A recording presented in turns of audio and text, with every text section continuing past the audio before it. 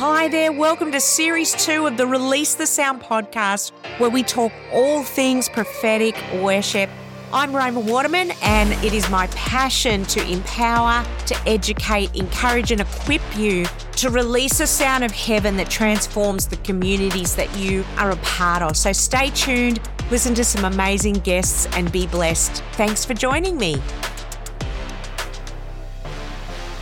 Hi, everybody. Welcome back to the Release the Sound podcast. I am excited today because we have a very, very special guest who is also a good friend and also happens to be at my church. This is why I'm excited. We haven't had yet a guest from church. You're the first, Joel, and it's very exciting. So I want to introduce you guys to my world.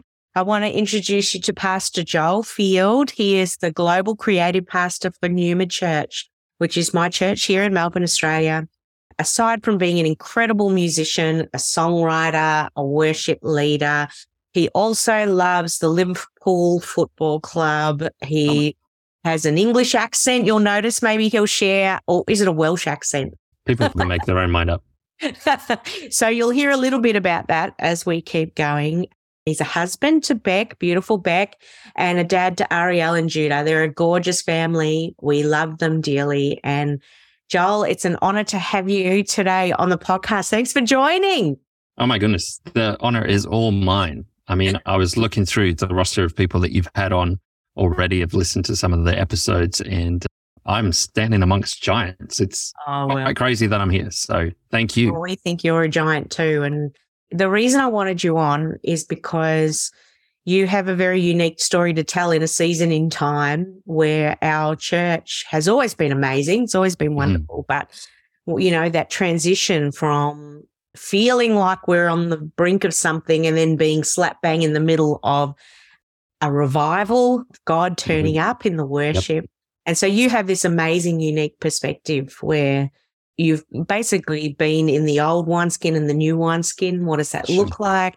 And I just felt like our audience would love to hear your story. So I thought maybe we could start on that wonderful day that we call Super Bowl Sunday. Yeah. Do you want to just share a bit a little bit, because no one kind of knows, share a bit what was going on and your unique perspective. Yeah, absolutely. Yeah, so Super Bowl Sunday for us was, I guess, the culmination of a lot of things. I mean, we had a month of revival services and then obviously culminated in revival conference. And then so technically revival conference finishes on the Saturday and then we head into Sunday, which is conference Sunday. Anyways, so we had the 9 a.m. service as per usual, and that never really finished, kind of just went straight into the next one. So I remember for us on worship team, I can't even remember if we managed to get off stage. At that point, I think we just rolled straight into the next one. People were coming in for the 11 a.m. And then the 11 a.m. service went much the same way. And there was just a moment at the end. And for those of you who've heard Pastor Corey preach on his experience of that day and everything that happened there, it's well documented. But yeah, for us, in terms of those on stage leading worship, we did have a unique perspective on everything that was going on. I think even throughout the conference, it was just amazing to see one of the joys of leading people in worship from, a platform is that you get to see their faces. And so the transformation that we saw on people's lives from the beginning of a session to the end, it was like they were walking out a different person. And so, yes, God does a lifetime of work in us and it's a lifetime journey, but we were seeing people like who we've journeyed with for many years, but their lives being transformed in a moment. So that was beautiful to see. And one of the challenges of leading worship in that is being able to keep going, because for me, I get like so emotional just seeing what God is doing in people's lives, as well as what he's doing in you, never mind everyone else. So yeah, that 11 a.m. service never really finished either. There was an informal finish, but people just stayed. And again, I think worship team just began to pray for each other. So once again, the meeting technically had come to a close, worship team just stayed, and there was, everyone in the auditorium was still praying. Not many people left. And so worship team were praying for one another, praying for healing. and we were seeing amazing things happening. We just had some instrumental music playing in the auditorium, and, people then started showing up for 4 p.m. prayer service, but they had no idea what was going on because they hadn't been there at the previous services. But there was already people there, and people were out under the power of God, and worship team were just, in all sorts of mess. We didn't have a rehearsal then or sound check or anything for the next service. We kind of just got up and carried on again, and that went into our 5 p.m. service. And I think all up, we had about 12 hours or more in that room that day, where it was all kind of just one big service. And so, yeah, that was Super Bowl Sunday for us. It was Super Bowl in the fact that it went on for a long time, and it just was super in, everything that God did that day. And like I say, it was a culmination of the work that he'd been doing, but that was really like just a fresh move of God, and the Holy Spirit broke out, and we've never really been the same since. Yeah, I love how you explain that. Like, I remember walking in, I went to the 9 a.m., then I thought I'll go get the groceries and come back for the night service. And while I was at the grocery store, all the worship team were texting me going, "You need to come back right now." And I'm like, I'm not missing this. So I texted my husband. I said, "Listen, get ready. We're going back to church." I dumped the groceries, or even the refrigerator stuff. They just got dumped on the bench. And we came back in and we walked in. And the thing that really struck me about what was going on was there was such a holy hush in the room. You could just feel the thickness of the presence of the Lord. There was nobody in the worship team going, "What do we do now? I guess we better do a song." Like, everyone was just, you guys were all lying down on the floor. Yes. It was almost like you didn't want to do anything just in case you messed it up. It was beautiful to experience that. And I don't know about you, but I've not ever seen that in what we would call revival services, where nobody's going, "What do we do next? What song do we do next?" Like, everyone was just kind of just there. And every now and then I think you'd get back up and play something, and someone would sing something, then you'd go back down. And your faces before the Lord. And it was just so precious. And absolutely. I'm having flashbacks to that whole weekend. So I remember the Friday night, and I remember the opening worship. And I remember I don't know if you felt this, but there was like this tension between the old and the new on that Friday night. Right. You could feel there was the emerging taking place, that there was about to be a shift. And I'd love to know from you, you were sort of intimating, there's a whole bunch of other stuff that happened prior to this weekend. What do you think is the main thing that brought revival? That's a big question. Yeah, it is. And I don't know. I can give my perspective on I guess, from a worship team perspective, our creative team, and the journey that we went on. Because I was even reflecting on it this morning. Really, there's been a couple of years of journeying with our creative team that prepared us for revival. So I think that it wasn't so much that we instigated it or we, made it happen, but we prepared ourselves. And that's the Holy Spirit work in our lives. So the journey that we went on with team, I mean, I was laughing thinking about it this morning. It's a bit of a running joke around here in our creative team that at the beginning of 2020, I preached a message to our creative team called "Let Your Hair Down and Take the Mask Off." And then, of course, the irony of that, of a month later, we're all in masks, and we're all, we probably did let our hair down somewhat, but yeah. So that was like that, all about just being real before God, being raw and being real, not putting on pretenses, not putting on masks and everything like that. So anyways, they felt that I somewhat backwards prophesied us all wearing masks in that. But then the following year, I remember speaking to the creative team about redigging wells. And, from the story of Isaac and redigging his father's wells. And so about redigging the wells of revival that have been in our church for many, many years, and getting rid of the clutter and, all the stuff that's polluted that and things that have blocked them up. And then in last year, in 2022, we started talking to them about real deep discipleship and, going against, especially in a creative space, we put a lot of emphasis and focus on what we do and what we create. And so, Pastor Stacey and myself really went on a deep discipleship journey with our team, talking about what are our values. We really saw it like coming out of the whole COVID season as a reset for us as a creative team, and as worshipers, for a chance to go, who do we want to be as a creative team? Who does God want us to be? And so talked a lot about, being before we do, about being with God, being with Jesus, being with the Holy Spirit before we do anything for him, about following the crucified Jesus rather than the cultural Jesus, about finding, the treasures buried in grief and loss, all these kind of things that, some of it was taken from Pete Scazzaro's discipleship material, if your listeners would be familiar with him. So that was the journey that we went on for pretty much 8 months, right up until August and Revival Conference. So I think that whole journey really was tilling the ground and making us ready. So then when you get to a moment where the Holy Spirit breaks out and you don't know what to do, you don't know what song to sing, you don't know what's going to happen next, it doesn't actually then phase you, because it's not about what I need to do and doing the right thing as a worship leader or anything like that. It's, no, I'm yielded to the Holy Spirit in this moment. And whether I do it right or not, in inverted commas, that's up to the Holy Spirit to lead and guide me. And it's not about then my ego or my plans or my structure, everything that I've put in place. It's just me being fully yielded to the Spirit. So I think that's been part of the journey for our team that led up to that moment and prepared us. I love that, because if I hear what you're saying that it's being hungry. It's a hunger meeting with the divine moment.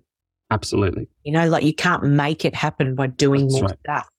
You just be hungry, and then God just sort of meets that. Like that's the special sauce, really, isn't it? It's yeah. God's like, I'll turn up, but then you're ready because you've cultivated. And then, so then revival hits, and we're still in a season of revival. Like, it hasn't gone back, has it? Like, we've had to go on a journey of going, this isn't a one-time thing or an event that we have to keep hyping up. This is the new normal. Mm-hmm. What does that look like now for you? Is there anything different that you're doing now that since before Super Bowl Sunday? A lot of people, have asked me what's been like the biggest thing, I guess, that has changed for you. The simplest way that I've boiled it down to explaining is that we're ruined for the presence. It's not that we didn't love the presence before. It's not that we didn't desire that. But I think once you've tasted and seen, it's hard to go back to anything else. And so that has been our one pursuit in everyday life. And a lot of what we talk to our creative team is about, it's not just when we come into church together. It's not just when we sing together. It's not just when we're rostered on, but the presence of Jesus is our one pursuit. And so then when we do come together, it's just an overflow of that, and that we're just carrying that with us in everything that we do in our everyday life. And so that's probably been, I guess, the biggest change. If I can boil it down to one thing, is that you're room for the presence. And so that's your one desire, and your one aim is get me back there. If I've stepped out of it, get me back there. But more than anything, I want to live there. That's where I want to dwell. Well, I don't know if you can hear that it's pouring with rain as you started to talk about that. It's like a sign. There you go. The Holy Spirit's going, yes, raining down. Amazing. And I'd love to ask you, is it busier? Is revival busier? Or is it all different rhythms? Probably the one word we've used a lot is that it's messy. Revival is messy. Yeah, busyness is one way of looking at it. I mean, we obviously did a whole lot of revival services coming out of that. And so it was relentless. And so you have to rearrange priorities in a lot of ways, both in team, for us as staff, in family, and all that kind of thing. You flex and you move. And so, there is mess to it in a way. There's a holy mess to it, and that God kind of rips up the playbook, and so you have to relearn what does it look like to steward a move of God. Similarly, what we were saying about Super Bowl Sunday, and that there's a holy awe of like, we don't want to mess with this. In the same way, in our everyday lives, there's this, you want to tread carefully and you want to carry it carefully because, you see it as a gift that God has given us to steward. And so, there was a lot of rearranging. I had to let a lot of things go, things like projects that I wanted to get done last year, and, goalposts got moved and things like that. And it's tiring. Like, I'll be real, like, it's doing those long revival services. It's physically tiring. Like, your spirit might be soaring, but we still live in mortal bodies that need sleep and need to eat and need to be rejuvenated and stuff like that. So, I had to change even my daily rhythm of, I'm typically an early riser and things like that. But when you're going revival services to all hours of the night, there's no way that you can keep doing that. So, you just have to change a few things and make things work with family and young family and all that kind of thing, so that, you don't neglect your ministry at home and all that kind of thing as well. So I wouldn't say that we've nailed it along the way. And we talked to a lot of different people that have, I know you're part of those conversations as well, of talking to people who've experienced the move of God and outbreak of the Spirit like this, and trying to glean on how they've navigated it as well. So we're still learning what this looks like. But ultimately, I don't think there's an end goal where we're like, yes, we're nailing it. I think it's this balancing act of sometimes it goes one way and then you readdress the balance. You take a holiday, you take a long weekend with family and stuff like that. And I'm so grateful for Pastor Stacey, who's our staff and dear friend, oversees the prophetic and the creative at church, her training around the Sabbath. And how years before we even got here, she was like, you need to make sure of your own ministry that you do have a Sabbath. And maybe that's a podcast for another day, but I'm embarrassed to say that in 30 years of ministry, I only started having a Sabbath maybe 2 years ago. And it was thanks to her. She was just like, absolutely, have a day off. I'm like, and that really that prepares us for moments like this, doesn't it? Where it becomes a lifestyle, not just a moment in time. Maybe, I don't know, maybe that's why when revival hits certain places and then it goes, maybe that's why, is because we haven't, prepared those ways of living in our heart. I saw something that I'd posted on Facebook a couple of years ago. It came up on my feed and it kept speaking to me again. And that was, God won't give you the upgrade if it's going to hurt you. Right. So like sometimes it's not because you're not ready.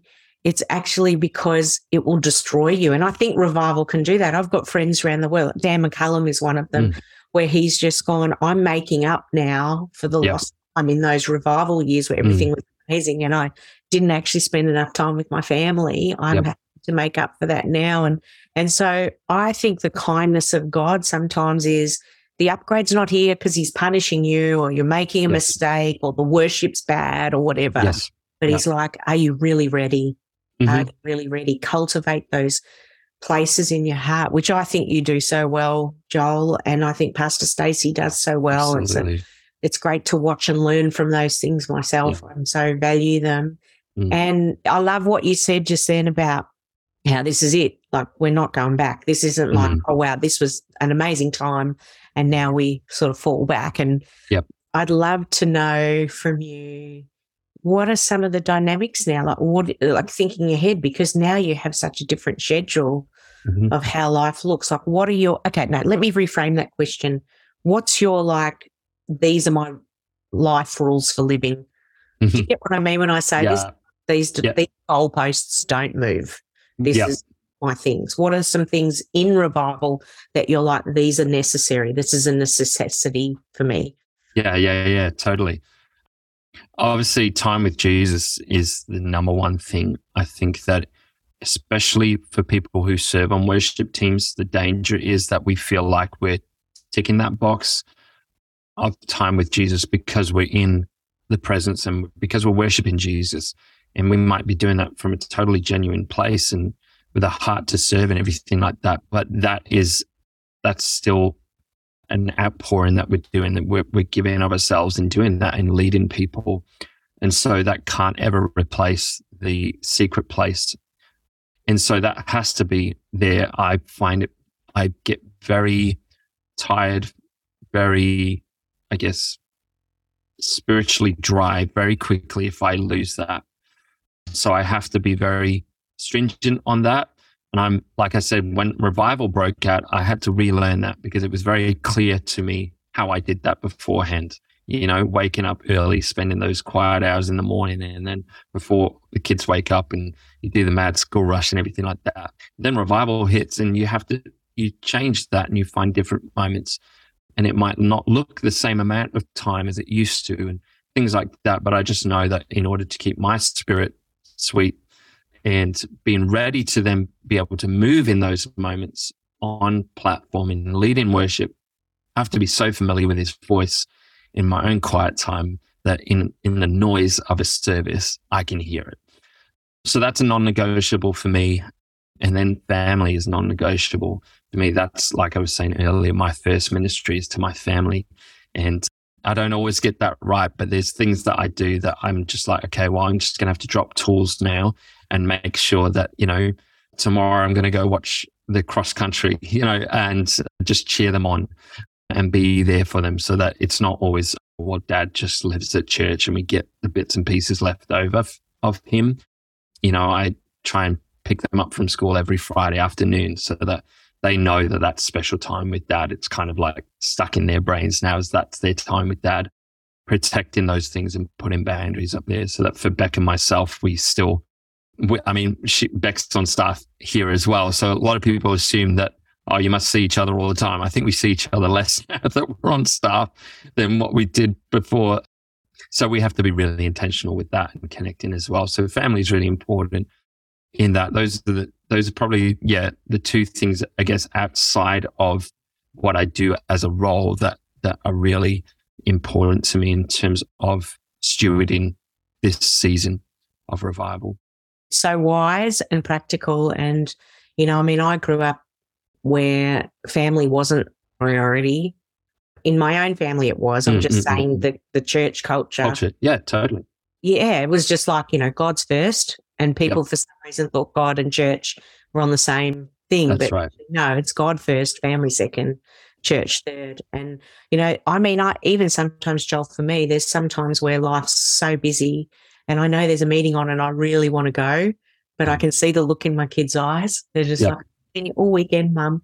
And I'm like, this is actually revival's family as well. Yes. Yeah. And I think that it's that generational thing. Like, I just don't ever want my kids to be victims of revival. Do you know what I mean? Like, I think there's so many stories of that throughout the years. I've read so much of revival history because I'm a revival geek. Yes. And so I know you have too. And there's just so many stories of, you know, families and even those who are in the thick of it along the way where they just couldn't physically keep up with it because, like we say, we've got mortal bodies. We're not designed to just keep going 24/7. So, I'm so grateful that, you know, I, again, work in an environment and for someone like Pastor Stacey, who is so gracious in all of that and understands all of that and allows me to have that flexibility in it and, in fact, encourages it. So, if we're not hearing from God, what do we got? We've just got our talents and that's it. That's right. Runs out pretty quick. And I think the scary thing about it is no one else will know because it's the gifts and the callings of God are without repentance. So we can still sound anointed and sound amazing and lead people into the presence, but be dead inside if we don't cultivate those things. I keep saying that word. I feel like Holy Spirit's maybe that's what the name of this podcast will be, Cultivating a Worship Revival or something. I don't know. Here's a question for you. What is the question you get the most from other worship teams and worship leaders? I get a lot of, like, how do you lead in those revival services? A lot of questions around that, like how we prepare set lists or what do our set lists look like? How do you music direct in those sessions as well? Those are probably the two questions that I get asked quite a bit. in all of that. So yeah, we can certainly go there if that's. Love to hear. They are really great questions. I think people would love to know that. Tell me about set lists. Yeah. So this is one of those before and after things that we were talking about earlier, how we prepared set lists before and how we did. I mean, back in the day, going back a few years, we would have set lists prepared for the whole month, set and arranged for our locations. And so we knew everyone rostered on knew what they were going to be singing the whole month. Then we started to get a bit more flexible, and it would be the week of. And so we try and say, this is what God is doing at the moment. These are the songs we need to be singing, or this is what is being preached this week. So let's find songs that fit with that. And so we are probably somewhere right now where we do have a set list going into a service.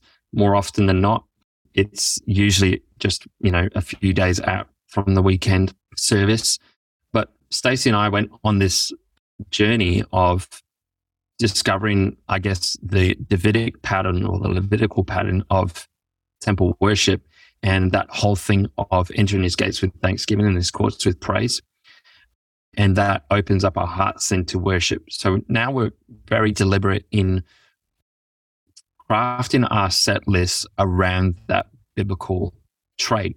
So we, make sure that we have thanks and praise to begin with. So our songs reflect that. And so we're going from the outer courts into the inner courts, because I think the temptation, and this is what we found ourselves doing, and we had to sort of step back a little bit.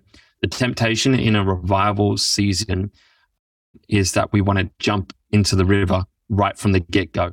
And I think for us as worship leaders and worship teams, when we're living in it all the time, we're ready to just jump into the river and get, chest deep, head deep, and all that sort of thing, and swim around in the river. Whereas for our church and our congregation coming in, they're not necessarily ready for that. And I think even in our own hearts, we can't forget, I shared this on Sunday night at church, that we can't forget this pattern of thanks and praise. And so we are very intentional in our set list, in that we make sure that we are, allowing people to go through that process of entering his gates with thanksgiving and his courts with praise. Then that leads us to the inner court.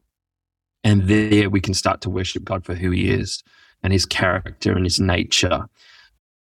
And so that's what our set list, I guess, a framework for us. And so when other worship leaders, on our team start crafting their set list and send them through and say, hey, what do you think about this? I'll run it through that filter and help them. And it just gives us a really good framework. And then within that, we have lots of freedom. So we typically have about 30 minutes of worship of praise and worship in our Sunday services. So we don't say to our worship leaders, okay, fill that up with, 10 songs. We know that we'll have space within that for spontaneous moments of worship, or Stacey and I used like a shared notes on our phone, and we've got a whole bunch of tags and choruses and things like that listed there. And they're divided up into things like faith and declaration, adoration, throne room, etc. So that in the moment when we feel, okay, this is what the Holy Spirit is doing right now, we need to sing a song of faith and declaration, we'll quickly look at that note and be like, okay, let's go to that tag. Or no, this is the moment where, we've now just stepped into the throne room. So we need to sing something that points people to the throne room. And so we'll pull up that tag list and go for it. So there's a lot of, room for movement and going, just following the Spirit, but we've still got that framework and that scaffolding to help us lead people to that place of, the throne room or jumping in the river, whichever way you look at it. So that's kind of how we work with set lists. I love that. I love the mix of being prepared, being spontaneous, because I think a lot of people, they think that prophetic worship or spontaneous worship means you're just not prepared. Exactly. And you just have a clean slate and you just turn up. Or the other thing I notice is they'll go, all right, we'll just do 2 songs and then we'll just do the spontaneous. Yep. And I'm like, I don't think it works like that. I think that, David in the temple we just talked about, he would only have the most skilled musicians in the temple, but then it was still spontaneous. It's like it's this mix of both that you have the skill. Absolutely. They're not on opposite ends of the spectrum, that we're actually meant to be prepared. And so I love that idea of shared notes even. I hope people take note of that, because that's really brilliant. A shared note that you can share with some of your key team with those ideas for songs, so that you're prepared. Because also too, we all know this, don't we? You're getting totally wrecked by the Holy Spirit, and then you've got to think about some practical things, and you're like, I can't, my brain. Yeah. I'm terrible at remembering song titles and song lyrics. And so sometimes I just need that prompt to be like, I know there's a song somewhere that says this, but I can't remember it. Yeah. So that's just helpful and practical in the moment. I think that I heard once Jonathan Hessler talk, and I think it was something that Don Potter taught them back in the day, was about planned spontaneity being a thing. And so that's really helped me as well. You can create prophetic set lists. And so for those who might be listening to this, who perhaps you don't have 30 minutes, 45 minutes, of worship in your services, perhaps you've just got the 18 minutes, but don't see that as not prophetic. There's actually, you can prophetically prepare a set list, and there is power in the written song. Like someone has really journeyed with Jesus and the Holy Spirit in writing and crafting that as well. And so there's absolutely, I think sometimes we can get to that point where we're like, well, let's just rush past the written song and then we'll get to the spontaneous, and that's when the Spirit will really hit. But there's actually such power in that joint declaration and that song that someone has actually, heard from heaven and written out for us to sing. I love that. I'm reminded of a story. I can't remember the worship leader's name. You might know this story, but it was a well-known worship leader in the UK. This is maybe going back 15 years ago. And they were having this time of sort of spontaneous prophetic worship in the service. And it went for quite a long time. They were just loving it. And he was just like, this is the most incredible experience of my life. It was like right in the river, just experiencing the presence of the Lord.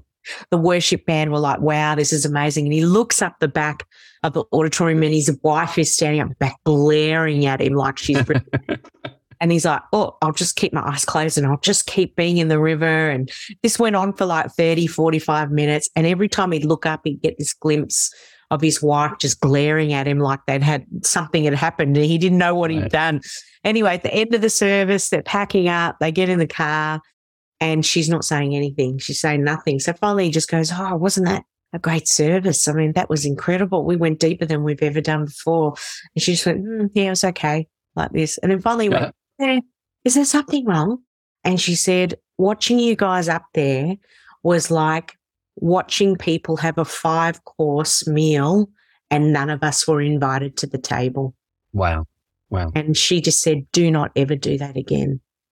And that's stayed with me my whole life, that sometimes we are so enamored by the presence that we've forgotten there's a whole bunch of people that never even sat at the table. Yeah. And that's why being prepared is so important, and having structured moments is so important, is so that you're welcoming people to the table, not going, you have to be in the in crowd, you have to be super spiritual, And so I love that you do that at Neuma. You actually do invite people to the table, and it's from that place that the spontaneous takes place. So well done to you. I just say thank you for being that kind of person. And we're always learning and growing, and it has stretched us for sure in this season. So we never stop learning, do we? It doesn't matter how old we are. We're all always learning new things. I'm every day going, wow, teach me how to do this.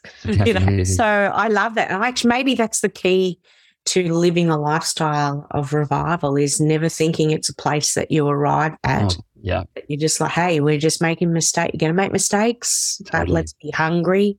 Yeah.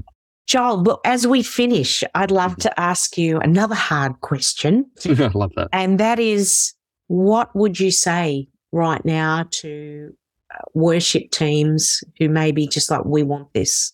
What's the first point that they need to go to, or some sort of encouragement that you can give? Well, be careful what you ask for first. That's what I'd say, first of all. Oh man, so many things. I think that revival has to start in our own personal lives. It starts with one. It's beautiful when it breaks out corporately, but it has to start in our own lives. We're accountable for our own lives and our own journey with Jesus. So fall in love with Jesus more and more each day. Let him be the object of your affection. And, here's the prize. And so long services or spontaneous moments and things like that, recordings and YouTube videos and Spotify and all that kind of, they're not the prize. Yeah. They're not the goal. Here's the goal. And so I think that if you can, love people well, and you do that with your team first and foremost, like I say, if you're in a position where there's not a whole lot of freedom happening, in your Sunday services, find moments, whether it's in rehearsal, be less precious about rehearsal being perfect, and your sound checks and stuff like that. Create space there. Get your team together a little bit earlier and pray with them and see what God does in those spaces. Or in your worship team nights, just create some space to foster the prophetic and the spontaneous and freedom, and allow people to make mistakes. Like I say, it is messy. So a lot of the times we do make mistakes, or we get, things wrong. It's not always prim and proper. So really have to let go of some of that performance mentality that has been a real feature in our westernized church experience. So there's so many things, but I think, just cultivating your personal time with Jesus. Again, I quote the Hesslers so much because I've learnt from them, but they talk about taking people down well-worn paths with the Father. That's our job as worship leaders and leaders of worship, is that it's just inviting people down spaces and places that you've been with the Father already. So you're like a tour guide of the presence. You're just inviting them to say, hey, I've been down here before. And like you say, that's how we lead people into those spaces. It's not forcing them to, hey, here, we're in the throne room now, or jump in the river at the deep end. It's no, here's the way, here's a path to go down. And then ultimately we can work ourselves out of a job and just get people all eyes on Jesus. And that's the goal. He is the goal. Love that, working yourself out of a job. I reckon that's awesome. Absolutely awesome. Such wise words. Thank you, Joel. I'd love if maybe just in our final minutes, would you mind just praying for anybody that's listening that's hungry for this? Love that. Yeah, absolutely. My pleasure. Father God, I just thank you right now for everyone who's listening to this. I thank you for their hunger and their desire to learn and to hear your voice. And so, Holy Spirit, I pray that wherever people are listening to this right now, your presence will be very real to them. Lord, that the things that you want to speak to them, even if it's nothing that we've even articulated in this podcast, that you would speak to them. And Lord, that you would just be very real to them. If they're in their car, if they're in their bedroom, if they're in the kitchen, wherever they are right now, let your Holy Spirit just envelop them.